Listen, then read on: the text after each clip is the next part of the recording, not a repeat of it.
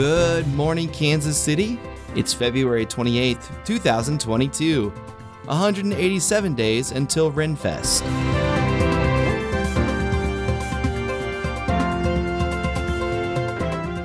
There will be a high of 64 degrees today, and for those of you who always worry if you've made enough food for everyone, it's a particularly stressful moon phase tonight.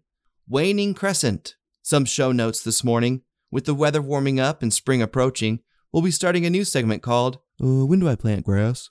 That segment will run until late summer, when it will be replaced with, Is it too late to plant grass? I forgot.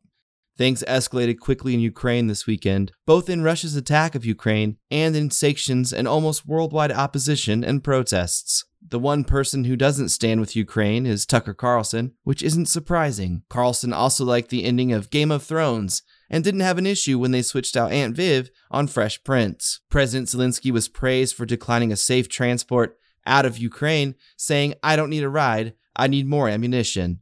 This galvanized the world community, especially here in Kansas, where drunk turkey hunters have said the same thing many times. In a slew of firsts, money-grubbing BP abandoned its $25 billion stake in Russian oil giant Rosneft, and violently neutral Switzerland is sending military aid to Ukraine, including anti-tank weapons and body armor. Putin raged at his military advisors, shaking a calendar at them, screaming, Why did we attack on opposite day? Some say Zelensky is also winning the social media war with videos of success and defiance.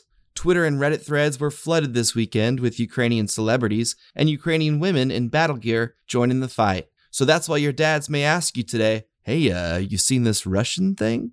The bravery of the female Ukrainians garnered positive messages of support from all across the globe, except from Tucker Carlson, who just said, I don't know, there are like some 3s in there, maybe a 4, mostly 2s.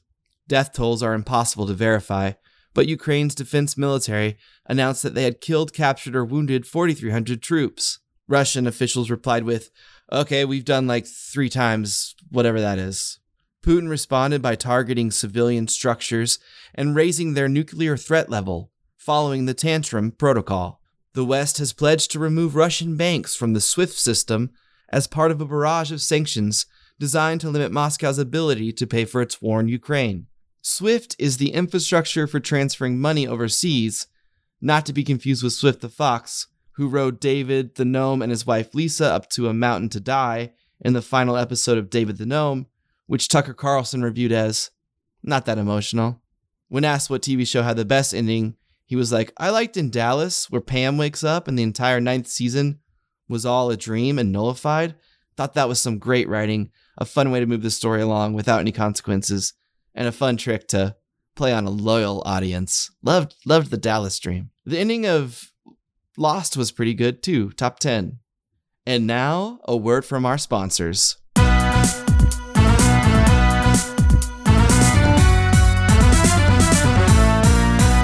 You can advertise on this show for only $1. You heard that right. This show reaches people in every state, except for Vermont still, for some reason. It's starting to feel personal.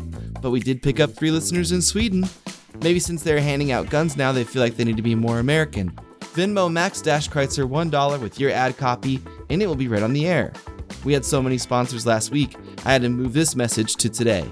It's okay, they aren't usually time sensitive. This week's sponsor is Haley Kreitzer. Haley says, Happy birthday, Britt. Hope your day is as fabulous as you.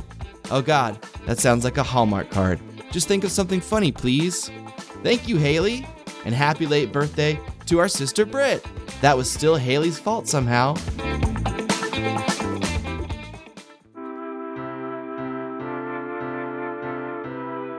Thank you to today's sponsor, Dr. Haley Kreitzer. That does it for today. Thank you for taking your morning to the max, and we'll see you tomorrow. Music written and composed by Matt Dixon.